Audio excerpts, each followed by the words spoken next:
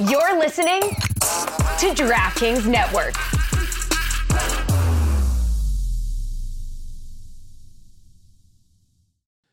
Welcome back to Journeymen. Today we talk LeCoach James, the Wemby and Britney brief heard around the world, the Dwights Howard School of Parenting, and so much more. Let's get to it. Who are these guys? It's my theme music. Every good hero should have some. This is an institution of learning, ladies and gentlemen. If you can't control it, how can you teach? Discipline is not the enemy of enthusiasm. Welcome back to Journeymen, brought to you by the good folks at the DraftKings Network and Meadowlark Media. I am 7-year NFL veteran, media personality, and future Michael Rubin Hamptons party invitee Andrew Hawkins, joined by NBA aficionado Amin Elhassan and WNBA champion and future signee of Could Have Been Records, Syd Colson. Sydney, what's up with you today? You always get the most random stuff. This is true, though. You wouldn't sign with Could Have Been Records, be honest. Those videos kill me. Oh, my gosh. I would go on just for the laughs. Like, I'm counting down the days until you get in there, because I know you got a character for Could Have Been Records. And for anybody who doesn't know, Could Have Been Records, I don't even know if I can call it a fake record label at this point, but comedian Drewski has basically created this record label where it's taking on a life of its own. And every big name in music and sports is tapped in, and they're paying attention, and he runs it like the worst record label you could imagine. But I can't wait to see you on there. I would go on there too. I think that would be funny. We need to go.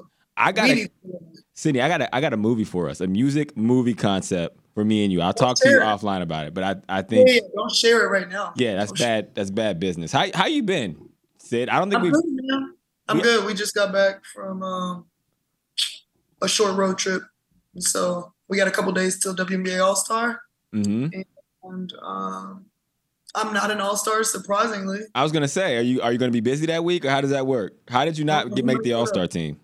Right, that's what I'm saying. Like, I play like 5 minutes a game. I don't know what they're missing. Them is journeyman minutes. I mean, we haven't spoken since you went viral on like the most journeyman clip in the history of journeymen or journeywomen athletes, goofing off on the bench in the middle of a game with the star player, and then when the coach comes around, you act like you don't see him.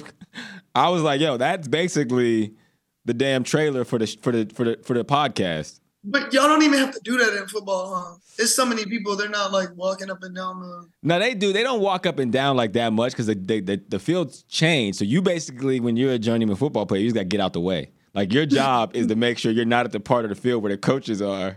Because, A, you might not even want to go in. You might not even be mentally prepared to play because that's just not a part of your process. So it's not as overlap as what you guys, deal with in basketball, but there's similarities. Yeah. I imagine you would have been that same kind of person, though. Oh, yeah. No. I was a goofball. I got all the clips of me at practice dancing in the background, doing things I wasn't supposed to do, stretch lines. Yeah, we gonna do them all. What was your thoughts when the clip went crazy viral?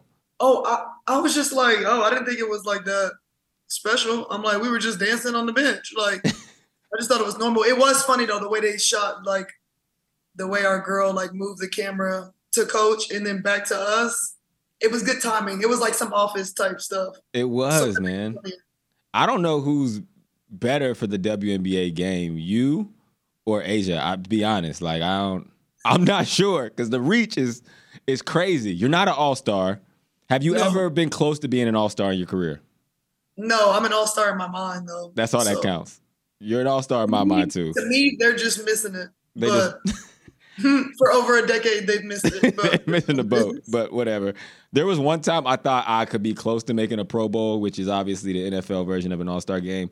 I was really close, and then the last 5 games, I didn't play terrible. We had Johnny Manziel, who was my quarterback, and he was basically high for 5 straight weeks. So that was tough for me to get the statistics that I was looking for to get over the hump, but I felt like I was close. I know I got a good amount of votes that season, but it's all right. He went to A&M. He did go to A&M. I forgot y'all are your fellow alum. You're wild. Am I though? Threads. Let's start there, man. Did you get a Threads account? Bro, no. I keep seeing everybody talk about it. What? Yeah. You're on it? I did sign up for Threads. I'm upset that I signed up for Threads. But I was like immediate. I was like in the waiting line because I'm so disappointed at where like Twitter is gone. And I think that's everybody. They like, yo, we got to get a different alternative. So much so that I know I'm going to hate the Threads algorithm because I hate the Instagram algorithm and I hate the Facebook algorithm. And I know somebody was like, Threads is just like a 360 deal for like, because if you delete Threads, it deletes your IG. Yes, they locked me in. And that's why I'm mad that I signed up because now they got me in this death row contract and I can't do nothing. I got to just be in there, face everything. They just marketing it. Other people that you might want to follow. It's crazy. Yeah. Is it even that like, what is the difference? I don't think there's anything super special about it. I think it's just like, because, there's some other Twitter like upstarts, but they're very new companies and you can kind of tell. And I think obviously Meta is damn near created the social media game. And so it's like pretty quality. It's just, again, they just capitalized on an opportunity and Lonnie played $44 billion for Twitter. And that thing is, I deleted Twitter off my phone. I do not have Twitter on my phone right now. For real? Yeah. So you get on the computer? Yeah, I go straight from the laptop. Like a tweet deck and stuff. Oh man. Like it's 2009. I'm getting it in that way. Let's start off with in your town, Las Vegas, with Wemby made his debut. He's played 2 games now, I think, in the summer league. But before that, more importantly, he got into some beef with Britney Spears. I know you got to take. What was your thought on the Britney Spears Wemby beef that everybody saw coming? Yeah, I was like, what is going on? I thought it was just a joke. I thought people were just being funny and putting. I think they said they put her face on like the person who dunked on him or something. But I didn't know that any of this was real because it was just so random. Why? Like they're from 2 different time periods. Like Britney was a star 20 years ago. Dang. And this dude is like a teenager right now. So I'm like, how are they even like crossing paths? Why is this a thing? What, somebody in his group like shoved her or something? That's what it was, right? So the story was she tried to run it up to Wemby because she's a fan. Random, to your point. So she tried to run up to him because she's a fan, and a security guard, she said, backhanded slapped her in the face. Like just straight up slapped her. And it was like a conversation around, like, again, how sports treats women and all the things. And she wanted a public apology from Wemby, his team, the organization, the NBA. And then I think the video came out and she does run up to Wemby. Like I think Wemby or somebody said that she grabbed him. She didn't grab him. She went to tap him like, hey, hey. And the security guard, without even looking back, just swipes like hard. He big as hell. And he slaps her arm. And I don't know if he hits her in the face or she hits herself with her own hand. Yeah. But it's a very strange thing. Almost to the point where if I was a conspiracy theory, which I am, I kind of feel like the whole thing was staged. Like, there's no better way to make Wemby the star that they're trying to make him out to be than giving him beef with Britney Spears. Like, what is that? What is this? Who wins in this? Who wins in this beef? What is the outcome? Vegas police didn't press charges. They said it was an accidental. Britney's still mad. And I don't know. So it's just beef for life. Said Britney gonna have an album out in a month. Britney gonna have a diss track. A diss track. Britney Spears Wemby diss track. I need that. Talk about could have been records. I would like that. Did you see Wemby's debut? I didn't get to see either. I haven't gotten to see either of his games, just clips. The second game he did pretty decent. The first game I think he had like 9 points, and as Twitter does or Threads now, I got to put that in there. They were saying it's bust season for Wemby already. I feel like they were gonna analyze it whether he did well or he did poorly. Like, do you not think they were gonna make a big deal out of it either way? Either way, it was gonna happen. I actually think it was a better outcome that he played shitty the first game.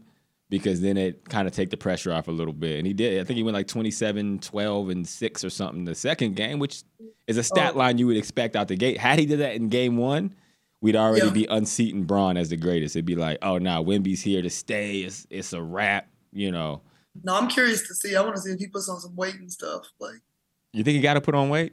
He's a 4 player, like a stretch 4.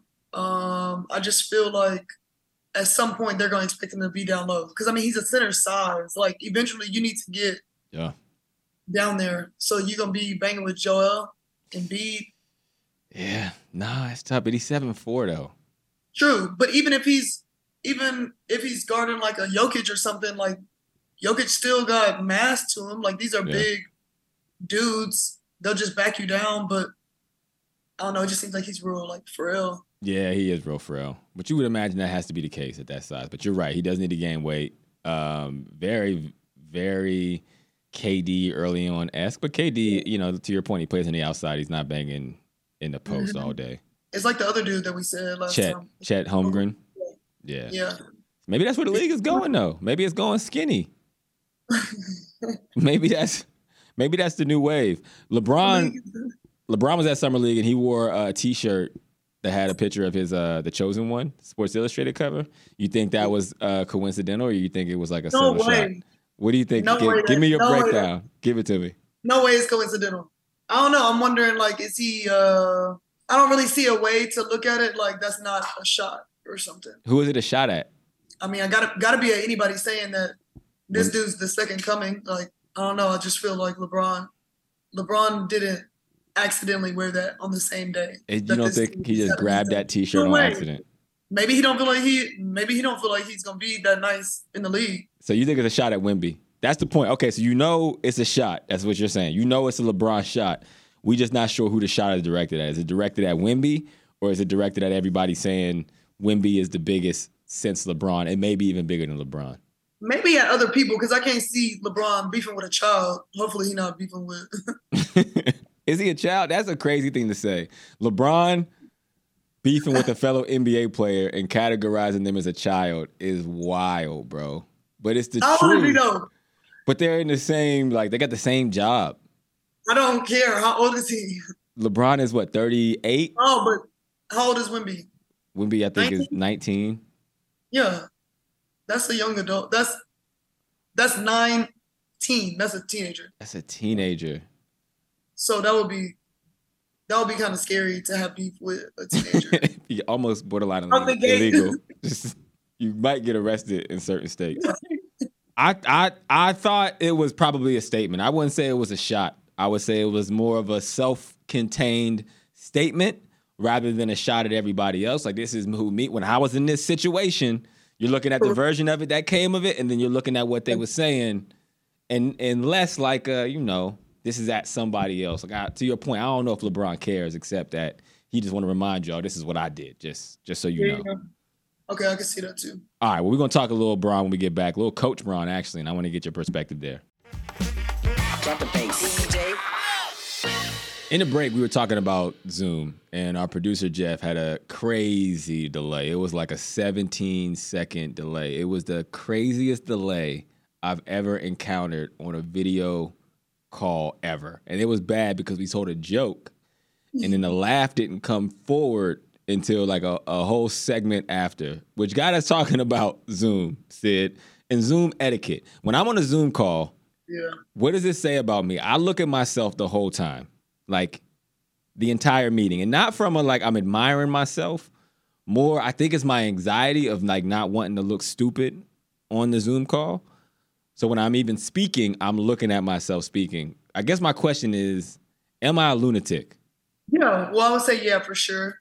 I think you can kind of like sugarcoat it however you want to, but in the end, it is maniacal. It's egotistical. It's not egotistical. It's weird. All right. It's weird. Do you ever get to a point where you're talking and looking at yourself and you're like, okay, I've been looking at myself for a while, and then you switch? I'll get to that point when somebody else is talking of like, yo, they're talking, and I'm basically on the phone because I'm looking at me, and all I am taking in is audio. And then I will try to look elsewhere. But I didn't know that everyone doesn't do that. That's what makes it a little lunatikish, because I thought that was normal. So you don't look at yourself at all in a Zoom? I do look at myself sometimes, but I don't stay looking at myself. What is your percentage? If I'm talking to you, I'm looking at you 90-something% of the time. Okay. And if somebody else is talking, what percent are you looking at yourself while they're talking? I'll check to see what I look like, probably. Okay. Maybe a little, like half the time. All right. So I might be a little off because mine is like 90. Like 90% of the call. There's no might about it. you're off. So this whole time, for every time that we've been talking on this podcast, you've been listening. No, because on my playback, I only see you. But if there was a split screen on it, I would be looking at me. I'm going to be honest. I want to make sure I don't look dumb. I think it's a deeper thing. It's you. You're going to look dumb. It's you. You're right. I gotta settle into it. You're right. That is a stupid question. I agree with you. I'm going to try to do better. Speaking of trying to do better, coaches help you try to do better. And there was a coach this week who made a lot of headlines, someone that typically doesn't get talked about in the basketball community as much, LeBron James. But it was Coach LeBron James. So that's what makes it different, Syd, before you give me a little snarky looks. He was coaching at AAU. And how I found out he was coaching at AAU, there was somebody on Twitter who tweeted at like U.S. basketball and like the AAU association and was like, yo, so we just letting anybody coach now, but I had to get a license, and he was like pissed. And he was like, there's no way that LeBron is a registered, but that doesn't matter because you guys just do whatever you want. Well, LeBron is a registered coach at AAU, and as well as Rajon Rondo, which was the coaching tandem I never thought we needed, but here we are.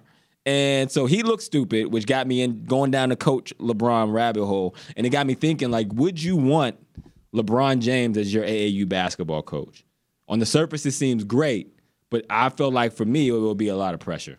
Yeah, I think it will be a lot of pressure for the players for sure. Because, you're going to have more eyes on the team. But if they're a really good team anyways, then maybe they're not, like, tripping about that. It's Bronny's team, right? Or no, it's Bryce's team, right? I believe it's Bryce's team. Yes, it's Bryce's team. I don't know. I feel like they enjoy it. Like, if they're around his kids, they probably are already used to the attention at the same time. Like, yeah, maybe. You think LeBron's a good coach? I feel like he would be. I feel like his IQ is really high. Like, very high. I know there's some players that people can be really good players and not be good coaches. Give me an example. Players you don't think would be good coaches. Huh? Come on, give me a take. I need something out of you. give me some headlines. And I don't like, just while we're on the topic, when we were talking about J. Cole and whether he could hoop or not, that they cut that clip and put it. I was like, they was one step away from tagging J. Cole just to make sure he knew it was me that said it, which I didn't appreciate because they don't ever want me to go to Dreamville Fest or whatever it's called. You always want a hot take. But give me a hot take. What player do you think would be a bad coach? Oh my gosh. I can throw some names out and you give me your response. All right. Go ahead. KD. I think he'd be a good coach. You think KD would be a good coach? Why? I think he knows basketball. I feel like he has a high IQ, like LeBron. Like, I don't know what kind of teammate he is or like how he communicates with people. I think that's the part sometimes that's tough for players who are really good to have to teach the game. So many things are just instinct, like off instinct, they know how to do. And they've done it at a high level for so long that you're not really good at teaching and explaining because to you, it's just like, you should know this. I don't even know how to teach you this. Just do it. Just do a step back three and hit it from the logo. It's not that hard. Yeah. Steph Curry. Yeah, I think so. Good coach. Okay. Kyrie Irving. Yeah.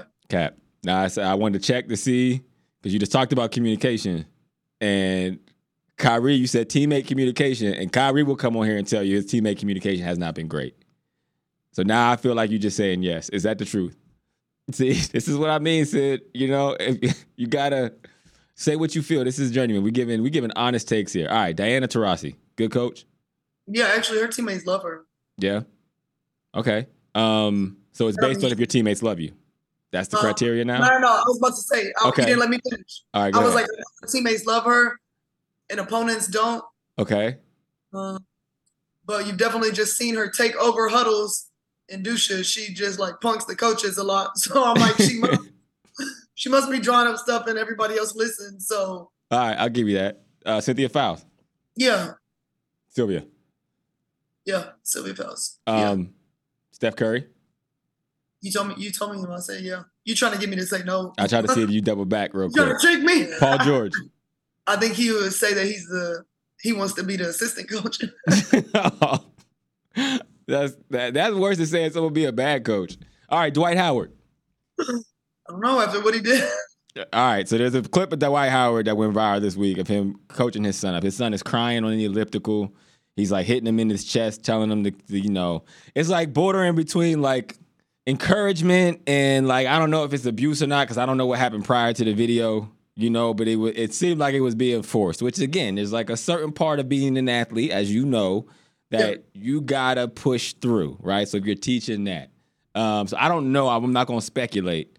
But it did not seem like the LeBron James school of coaching your kids. And it's funny because with all these NBA kids and WNBA kids, like now old and going to the league, it does make me question all the former legends whose sons never came close or like, I'm like, y'all was just bad dads. That's what it feels like. I'm not going to call any names out, but do you understand what I'm saying though? So who would you say? Tell me if you're talking about Jordan. Are you talking about Jordan? I don't know. I'm not talking about Jordan. Shaq. But if you're talking about Jordan, I'm okay to have that conversation. I'm naming like older people with kids who play. Master P. Master P was not an NBA player. Yes, he was. No, he was not. Did he not play in Charlotte? He played a couple preseason games that I feel like was a marketing. In what league did he play in? Like Tony Romo did warm-ups with the Mavs. Hawk. That does not mean he played in the NBA. Hawk, in what league did Master P play in? Whatever league that was, they was playing in the Make 'Em Say video. Whatever. Whatever they had the No Limit jerseys. I don't know. No Limit Soldiers? No. Yeah. I don't know what league that was. So this isn't like your parenting, your coaching style as a dad. I feel like that is a correlation to the kind of coach you would be. As a parent, like, because my son is 11, he plays football, and he's starting tackle football this year. He's played flag football previously, but he's like well advanced for a kid his age because wherever necessary or possible, you teach him tidbits. They're around the game so much. Yeah. Being a player's kid is an advantage because it's like if your dad was a real estate tycoon. You would already know so much like inherent knowledge about the industry because you've been hearing it. You've been hearing the languages. You've been hearing your mother or your father speak. And like, so when you get to that point, you're at a head start versus your peers. Yeah. Athletes, children are the same way. Like if you've been around. So you already have a genetic. Most times if you get, those genetics, it matches to a certain extent. And then there's like the true opportunity to kind of give you a leg up, and that's in the information, unless, again, you're not around or giving that information or kind of inside that process. So do you go hard, like, to you, was he doing too much or was that just normal? I think, I don't know. I think every scenario is different. I think where I would say he's doing too much for this reason. There's no reason to have a camera there. If there was no camera and you're telling a story about, my kid was crying, and I'm trying to get him to understand that training and being an athlete is, you got to push through. There's a different level. And that's a fact. If people want to know what the difference is between professional athletes and people who like to play, it's that. Yeah. It's a mental ability to make yourself go beyond limits that most people will cash it in at. So I get that. The minute you put it on social media, now I'm side-eyeing you. You know what I'm saying? I'm like...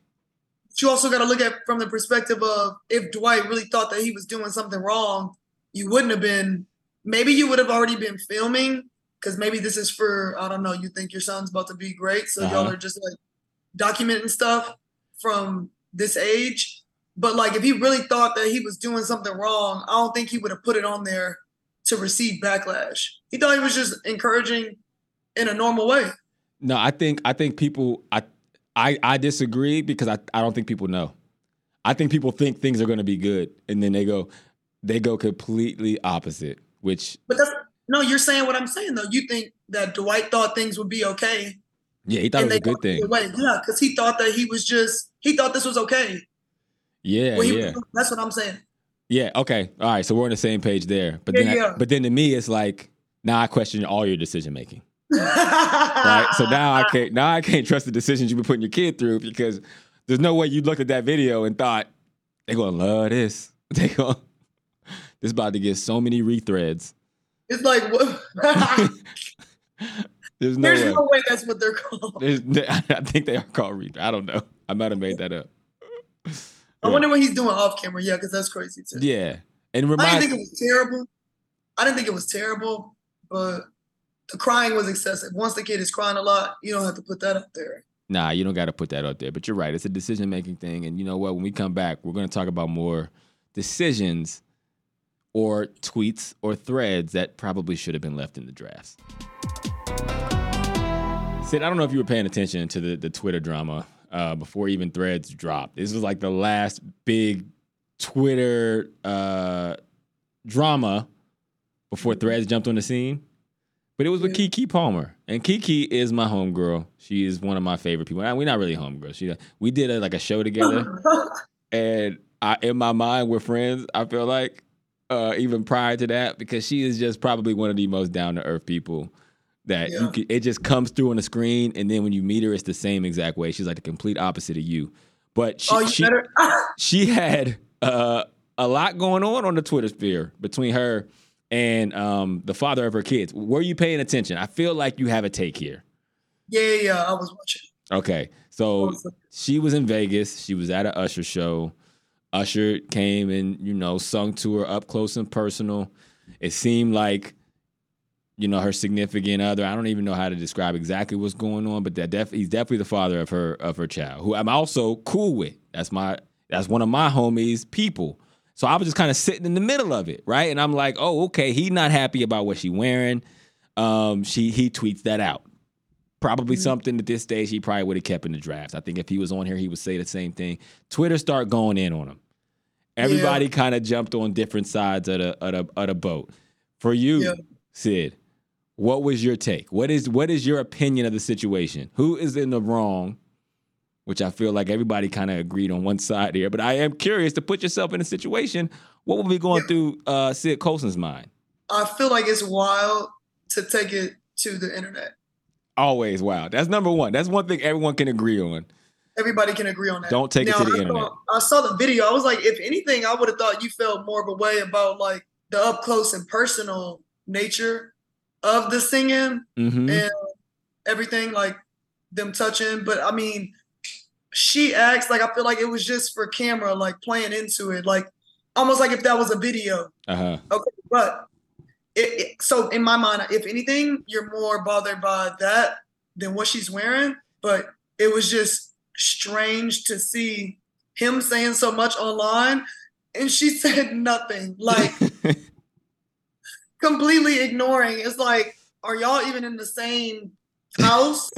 Like, is there a conversation being had? Because she just went on like promoting stuff, singing. Like why wasn't that a text message? Why wasn't that a text message? And to your point, I don't think it was about what she was wearing. I think that's what he tweeted out. It probably was closer about than what you're talking about. But to your whole point, which is where I think everyone agreed, like, yo, let's not take this to the net.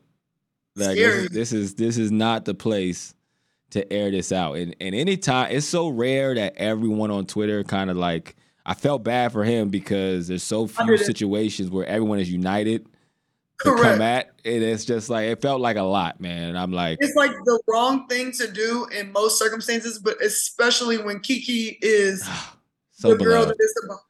When she's the woman it's about, nobody is going to be on your side. Like, who dislikes Keke Palmer? It's a tough position to be in. Like, if it was me and you beefing, like, they would be on my side, right? Because, like, I could come at you and they would be like, yeah, we can see it. Because nobody is, like, super, like, you don't got the stands like that. Are you looking at yourself right now? You see how dumb you look? See how dumb you look and sound? Bottle up how dumb you look and then go say that back to yourself. That is your facts there. You familiar with Jeff Teague? Yeah. So Jeff Teague is on a podcast, and he was talking about, like, the day he essentially just stopped playing defense. And he said he was playing Steph Curry, and he was giving him everything he had, and he played the best defense of his life. And, pause. And then Steph Curry gave him 44 still. And that day he was kind of like, yeah, I'm good on this. I'm just going to not do this no more. Have you ever had somebody you played against where it did not matter what you, like, did from a defensive standpoint or an offensive standpoint, you just felt like you were outmatched? I never really played anybody enough minutes in a full game. No. You can't, because there's got to be somewhere whether it's It's college, like whether it's AAU. Like, you've been a professional for 10 plus years. You've never been an all-star. We've covered that. So we understand that minutes perspective. But even in the let's say it's a 5-minute span or it's college, who are the players that you played against where you're like, this person is just way better than me and there's nothing I could do about it? Okay, I never felt like that. Never. You've never felt like that. Not they're just like way better, but it's been moments where when somebody is just in there, you can just tell they're having a game and what you're doing is not working. Like Danielle Robinson plays for Atlanta right now. Super quick. When we played her in college, she was just having a game. She played at OU. And it's one of those things, I can think about times in the W too, like when you got to go in and guard somebody, but they've already warmed up and gotten hot. It's like, all right, they're just kind of on a burner right now. It's not a lot you can do. Yeah. Try to throw some stuff at them, but it's like. I like that. That's a better way of saying. That's a better way of saying they were giving me buckets. That's an athlete mindset because it doesn't even register in your mind that this person's better than me. It's just like, oh, you getting lucky today, boy. You having a day. Dang, 50 on me? You must have woke up early today. You got lucky there. Did you ever get Danielle back? Did you ever play her again and get the better of her? I mean, like, we would win the matchups, but individually, like, no. There were times we would win the matchups, but individually that game, like, she was just. Every time? Most times was she on one of those heaters that you talk about? Huh? Was most times you played her, was she on like one of them hot streaks that you're talking about? Yeah, I mean, like she would usually have good games. It was just that one particular game. We thought we had it, and I think she did. I think she hit like a game winner or some shit. This is very therapeutic, you know what I'm saying? Because you can make me look at myself, no pun intended from the Zoom conversation, but you can make me look within and say like, yo, Hawk, you got to realize this is not normal. You know what I'm saying? Be honest with yourself and what the rest of us see, that you're a lunatic, right? And so in that same vein, I could then say, Syd, I get from your perspective, she's just on a heater. But if every time you play her, she's on a heater, that is what we're talking about, that she might be busting your ass every time. Look, it's certain players too in the W right now, like they're like volume shooters, or they're just like, they're gonna get a lot of shots up. So they're gonna have a like Enrique for Dallas right now. I mean, obviously there were years when Maya was in the league, it's just like certain people, Kelsey Mitchell, Raquana Williams, Diana Taurasi at games like that, Jewel, like certain people when they get going, Chelsea Gray on our team right now, on Vegas right now, I'm like, I know people have a headache sometimes. So it's just people who are very clutch. Yeah. And once they get in their groove, like it's just nothing you could do. A prayer. You just send up a prayer. Yeah, I had a couple people like that that I played. There was a cornerback, Chris Harris Jr. And see, my thing was routes. I could route anybody up because I was quick. I'm short. I'm low to the ground. My change of direction is nuts. I was the quickest human on earth at one time, Syd. That's a fact. And this particular corner who played for the Broncos, he played for the Chargers, he just was a really good matchup, and I could not get open for him. And I had that same mindset that you're talking about. In my mind, it was, oh, he had a good game today. And then after so many games against him, I'm like, oh, no, he's giving me the business over a long period of time. Like, looking back on my career, I'm like, this cat was just locking my ass up. And I got to come to grips with that, you know? But not while you're playing. No, you can't. Yeah. True that. Yeah, you still active. You can't be just giving those. You can't be just saying that because contract negotiations still got to happen. There's still a lot to be done there. Speaking of football, DeAndre Hopkins, he is a free agent, and this is one of the best receivers of kind of our generation. I think he's like top 35 in receiving yards ever, which is obviously great. He's 31 years old, and they asked him recently like when he would hang it up. He said, for as long as I'm still getting 1,000 yards a season, which is kind of the benchmark receivers use to if it's like they're a top receiver or not, he's going to stick around, which got me thinking about like, well, how do you make that decision from a retirement standpoint? I remember my decision. I got to a point where with everything you're saying about like the mindset, I could feel my mindset changing. You know, like I'm a 5'7", 175-pound player playing in a game full of giants, and so I always had this like, you know, unrealistic sense of myself. If let you tell it, I still have it. But in those moments, I wasn't scared of nothing, right? Like I would battle with anybody. And then I got to a point in an age when I was in the league of I would think about it. Like, do I want to do this, right? Like I would go across the middle like a fierce lion. Like if you like it, I love it type energy, right? The roar. And then after a while, I'm like, yo, I don't want to do that because it hurts, And I would think about it. And so as I started to slowly creep in, I remember one game specifically, I ran a route over the middle and I was facing the quarterback. So my back's to the defense. I don't know what's behind me. And it's supposed to the right to my chest. So I can catch it, brace myself, turn and go. And if it's to the right or to the left, that's a bad pass. He threw it way to the right, which is like the inside. I couldn't see what was coming. And so instead of just going with it and being like, well, I got to do what I got to do, I just slapped it to the ground. Yeah. And there was nobody in there. And it looked really bad on film. And I was like, I was a bad pass. Don't throw me in there. And then everyone was kind of looking at me like, yo, did you really just do that? And then so I had to start looking at myself. So that was kind of the beginning of the end for me. It was a mindset thing. So in your mind, if you had gone to catch that, you might have been hit by somebody immediately. And I didn't want to do that right then. We was losing. Younger you would have done it. Younger me would have been like, I don't want a problem, but if you want a problem, no problem, right? Like that's kind of younger me energy. So for me, that's when I decided, okay, it's time to retire. You're over this. You're slow as hell anyway. Chris Harris is out here locking you up every time y'all play. It's time to go get a microphone or do some Instagram comedy. They're not locking you up. They just had a day. They just had a day, right? It started to change in my mind. I'm like, oh, no, you're getting locked up. So for you, Syd, right, you've been in the game a long time. You've been in the W for a decade plus. You national champion, WNBA champion, all the things. And you got hella opportunity off the court. So what is your mind? Like, when will you know it's time to retire? I think I'm not fully there yet, but... Why? That's not like a bad thing. That's not me saying like, yo, retire, my dude. No, I'm asking, like, why don't you think you're there yet? One of my friends literally tells me that, Toby. Yeah. Every time we talk, he's like, retire. He texted to me not long ago in all caps. We were talking about something else. He said, just retire. Like, what are you doing? I think for me, I still love basketball. I'm still competitive. I get your mindset. Like, yeah, it's different. Like when you're being hit, like when you got to go into something every day, thinking about like actually being physically harmed. Right. It adds another element to it.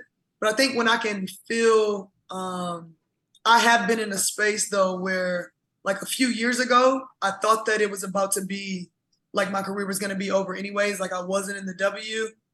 What was this? 2021. And I was like, I was at peace with it though. I was like, my career really went longer than I thought it would for me to not have played a ton of minutes over the course of my career. So I was like, all right, if this is all God had for me, cool. And I was ready to start acting anyway. So I'm like, all right, well, this will be my next thing. Just so have it though, like I went to Aces training camp and made it. We won last year. And then I'm back with them this year. But I think I'm definitely at a point where I feel a passion, like a strong passion still for other things. So I know I'm not far from being like, I'll be fine when this is over. Like, right. I don't think that I'll deal with what a lot of players deal with. People deal with like depression being done and not knowing what they're going to do next. But I never just, even though I played basketball for this long, I never just viewed myself as a basketball player for real. Like, I just think it's what like God had in store for me for a period. But I'm like, I don't even think that's half of like what God has for me in my life for real. So when it's done, I'm like, okay, it'll just be done. That's super dope, man. We're going to take a quick break, but to make you feel even better, we've never viewed you as a basketball player either. I hate this. Yes, y'all, and we don't stop. All right, let's get through some rapid NBA stuff here. I mean, but first, there was a tweet going around that said, would you rather take $1 million cash or go for a chance for $20 million if you can score 15 points in a 48-minute NBA game? Which one are you doing? Give me the cash. $1 million? Give me the loot. Dog, 15 points in an NBA game? Yeah. It's insane. First of all, 90% of the people saying they take the chance for 20 mil.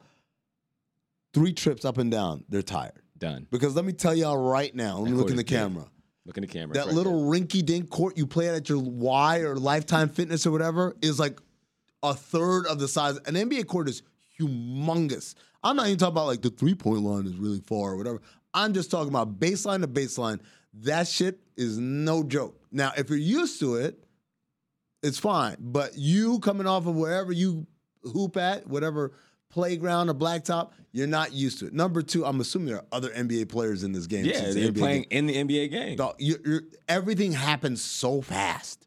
So fast. Like pass, I'm wide open. And by the time the ball has hit your hands and you're turning to shoot, it's like you're already swallowed. It's crazy. I've been in drills. Like, I'm telling you, man, there's nothing like being the guy who's supposed to be guarding the ball handler, and then the big is supposed to set the screen, and then he rolls, and then they throw the lob, right? And Shaq set the screen, and when I tell you, like, I grazed him, and it went, everything in my body went, oh my God. It was like a instant stinger. And nothing can, like, prepare you. I don't know what the NFL equivalent is. Anything. But getting hit by everything by Shaq, but it's not even if it doesn't feel like, wow, this dude really hit me hard. It feels like the Empire State Building. Like there's a solidness there that even this desk, these walls, I don't feel that. I don't feel that. Like when I felt running into Shaq, it felt like I ran into the Empire State Building. Like, this shit ain't moving. 100 of me could never move this thing. So everyone's huge. Everyone's super fast.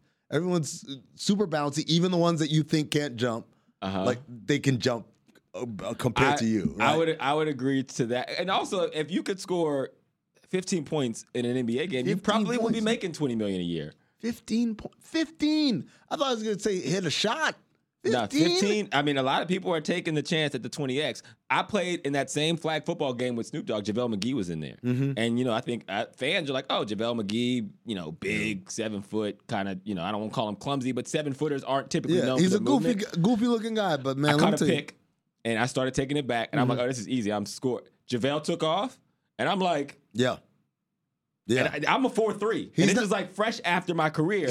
He almost tracked me down. He's not fast for a big guy. He's fast. He's period. Fast, period. That's the thing that people don't get. It's not like, oh, he's got pretty good handles for a big guy. No, he's got handles, period. Right. Compared to everyone you've played against. I agree. But like I said, if you can score 15 points in a 48-minute NBA game, you probably would be making $20 million a year already as an NBA player, like our next person we're going to talk about, Dillon Brooks, who just signed a 4-year, $80 million contract, making exactly that, $20 million a year. The Houston Rockets made a couple of moves at veterans. Fred VanVleet also got a $207 million contract negotiated by Rich Paul. Rich Paul, the best agent in the NBA? I think per capita, yeah. There's other guys that are good, yeah. Bill Duffy's great. Jeff Schwartz is great. Mark Bartelstein is really good. But yeah, Rich Paul, I think when you look at because he doesn't have like a million clients. He's very boutique driven. And where he's come from. Oh yeah, I mean like where that part. Yeah. I mean, it's not even close. I mean, Rich Paul seems to be that guy. What did you make of the Dillon Brooks contract? Because I think everyone was saying he was going to go play in China. Yeah, I mean, that's the problem. Like when internet jokes become people's frame of reference for actual analysis. Going on. Yeah, like okay, it's funny and stuff, but he's still an elite NBA defender. He's got good size. And I think the thing that people lose is that this is a guy, regardless of how you feel about him, shenanigans, acting like a dumbass, whatever, he's a pro in terms of like his work ethic, where he's come from, how he's built himself into the type of player he is, the professionalism in terms of showing up to work, getting the work done in the weight room, in the film room, on the court, in the practice floor. And Houston has a really, really young team, right? So they need role models of guys that are, hey, like you want to play in this league. This is the job. Yeah. It's not just show up to practice and then peace out and go play Call of Duty and do whatever Jalen Green and Josh Christopher were doing in that one viral video, right? Like you need young boys need some guidance over there, basically. There's a lot more work that needs to be done, and so him, VanVleet, and Jeff Green was the third guy. Those guys are all guys who carved out a living in this league.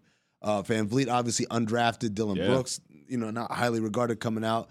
Or as highly regarded. Jeff Green was a top 5 pick, a lottery pick, but that was 100 years ago. He's 97 years old. And he had heart surgery. Like, this dude came back from, like, you'll never play sports again. Right. So, like, they all have something there that's, like, you hope can wake up some young guys, whatever. And the other part of it is, it's Houston. They're terrible. So, like, if you want to convince guys to come play there, got to pay them. You got to pay them. And finally, they changed the rule in the new collective bargaining agreement that allowed them to sign Dylan Brooks because you have to reach your salary floor, which is the minimum salary paid rule. By day one of the regular season. So they moved it up. So you got to get rid of that money. So is it a contract that was he overpaid or is it just right? Because I think that's where a lot of fans get confused, especially if you're NFL fans and like you always he's making as much as. Oh yeah, Tyreek Hill. Hill is making right. Tyreek so it's Hill like has $72 million guaranteed. This guy's got 80. Like, so is he overpaid or is this just right for what this is how NBA works? The average NBA salary last season was around $10 million. Goodness gracious. Right. The mid-level exception is now $12 million, which is supposed to be where the average is roughly. He's making $20 a year, so he's slightly above average.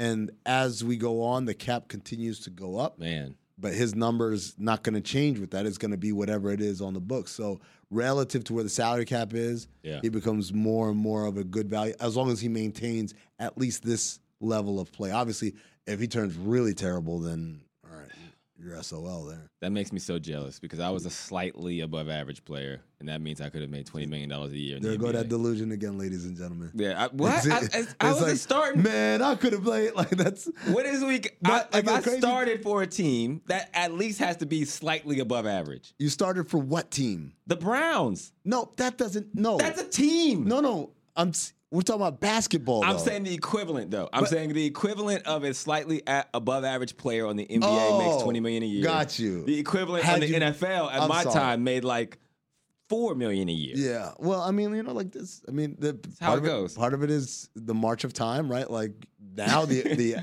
average. Did you think I said I was starting in the NBA? That's what I thought you were saying. I thought we were going back to the $20 million thing. I'm like, no, man, not you too. That's beyond delusional. That is literally categorically crazy if I just straight up lied like that. On Podcast P, which is Paul George's podcast, he was talking to DeMar DeRozan, and they talked about the legendary 1-versus-1 competitions they would have in the league, and then when they were on Team USA, which had a lot of people on social media talking about if that should be something they added to the All-Star festivities. Are you all in for a one-on-one competition? I know McGrady has a thing going too. Yeah, T-Mac is an investor in this one-on-one league, right? Yeah. I'll be honest. I mean, shout out to T-Mac. I hope that thing blows up. Because T-Mac's my buddy, and like. But you're about to say it won't. Well, I mean, like blow up also is very relative. Like, I hope his investment proves to be very fruitful. Right. I'm just saying, like in terms of All-Star Weekend, wanting to watch players go one-on-one, I'm telling you, it's not the experience you think. It's not Jake Shuttlesworth versus Jesus Shuttlesworth. Right. Okay. It's a lot more complaining and talking about stop holding me and and more often than not, one dude just bully balling his way to the front of the ring. What about if you do it in like small spurts? What if it's like to 3 and then the next person jumps on and it's like high octane 1v? But that's practice. There's something there. That's practice now. Like, wait, what are we doing here? But you crown a champ. If you give him a trophy, it's no longer practice. Practice is just that's like saying competition with no trophies. We should have like the Oklahoma drill at the Pro Bowl. Like, you don't think people would go nuts for the Oklahoma drill at the Pro Bowl? Players want to do the Oklahoma drill? I know, but I'm saying in theory, that might be the most entertaining thing to football fans. The whole issue with All-Star Weekend is they don't want to do anything. You just added something where like, I got to go. And by the way, it's not like within the context of a team where it's like, well, we lost, but it was all good. It's in the context of, man, so-and-so beat your ass. Like they don't want to hear all that. I'm like, I'm trying to relax. It's supposed to be All-Star break, not All-Star work. Valid. Speaking of secondary leagues, Ice Cube got beef with the NBA. He's saying the NBA is hating on him, essentially. He's saying he's telling investors they view him as competition. Is that something he should be surprised at? So he came on our show, on Le Batard's show. This is probably like a month and a half ago. And he talked about that. He said, privately, there are individual NBA owners who have told him they love what the Big Three is doing. They enjoy it. They wish they could invest. But the league has said, No. Absolutely not. Big three off limits. Off limits. And he said, Cube said they wanted it to be a compliment. They always looked at it as a compliment to the NBA because it happens in the summertime, particularly later in the summer, like August, when there really isn't any NBA coverage or action. And then, like, they're giving life to these players that people loved and really appreciated a decade ago plus. So he thought it was going to be a nice kind of, we'll make basketball a year-round thing. And, like, at the high end, you get a guy like Joe Johnson who gets called up from the big three to the NBA, and you get, some guys get like another new lease on life or whatever. But at the modest end, it's just like, we're making basketball year round. And his thing was like, the NBA is not open at all into collaborating, into being affiliated. And he thinks it's because they want their own thing. It's like they want to own everything. And I can tell you from experience, that is the NBA way. But that's the business way, too. Like, I don't feel like it should be that much of a surprise because the NBA isn't just about the National Basketball Association. It's about the game of basketball. And the NBA feels like they own basketball. And the NFL feels like they own football. And so anytime you kind of approach those from a collaborative point of view, it's going to be tough because they don't want people's eyes off of their main product. Yeah. And that's what it is. Even in the summertime, there's free agency, there's the draft, there's all these things that may not be directly just straight up basketball, to your point, but it's still taking eyeballs or taking dollars away from something else that if somebody's fix is basketball, come find it somewhere else. And to your point, that's where it becomes competition. If you approach it from a collaborative effort, you're going to be sliding yourself. What you got to do is you also have to adopt the mindset that this is competition and then force their hand because you're so successful in making such market share in the game of basketball. Isaiah Thomas, the original Isaiah Thomas, tells a story about he bought the Continental Basketball Association, which was the minor CBA. league. Yep. It was the NBA's minor league. It was actually as old, if not older than the NBA as a league. He bought it because he thought, look, I'm Isaiah Thomas. I played in the league, whatever, and Coached in the league. Coached in, I owned or was a minority owner in the Raptors. Like, of course, it'll be collaborative. And instead, the NBA launched the D League, which is now the G League, and completely killed the CBA. And he talks about that as like a huge business lesson. Like, you think everybody's like friendly, man, we'll do something or whatever. But the reality is, no, they're coming for it. They want to own everything and they don't want to deal with you. Absolutely. And so you truly got to force their hand. All right, last topic before we get out of here. There was a big discussion. You've seen all the NFL players who have had suspensions come down on them for betting and gambling. Yeah. Now, we are in a different world. When I was playing, it was like betting is the biggest no-no. And they still tell players that. But even for people off, like fans, it was obviously taboo to be participating in sports, gambling, and betting, and around anything in the game. Times have changed, obviously, and I think it's Shout out to DraftKings. Shout out to DraftKings, because now more and more fans, it gets them kind of watching and having more of an invested interest in it. But from a player perspective, it's obviously still taboo, and players have been getting hard-lined suspensions and punishment.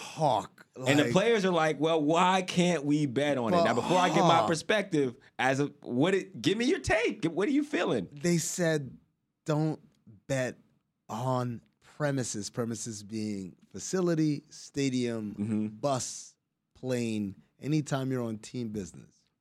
Yeah. Don't do it. How hard is it for you to put your phone down? It's tough in this world until like you go home. It is it's a different generation. I mean, like, come on, the phone man. is right there.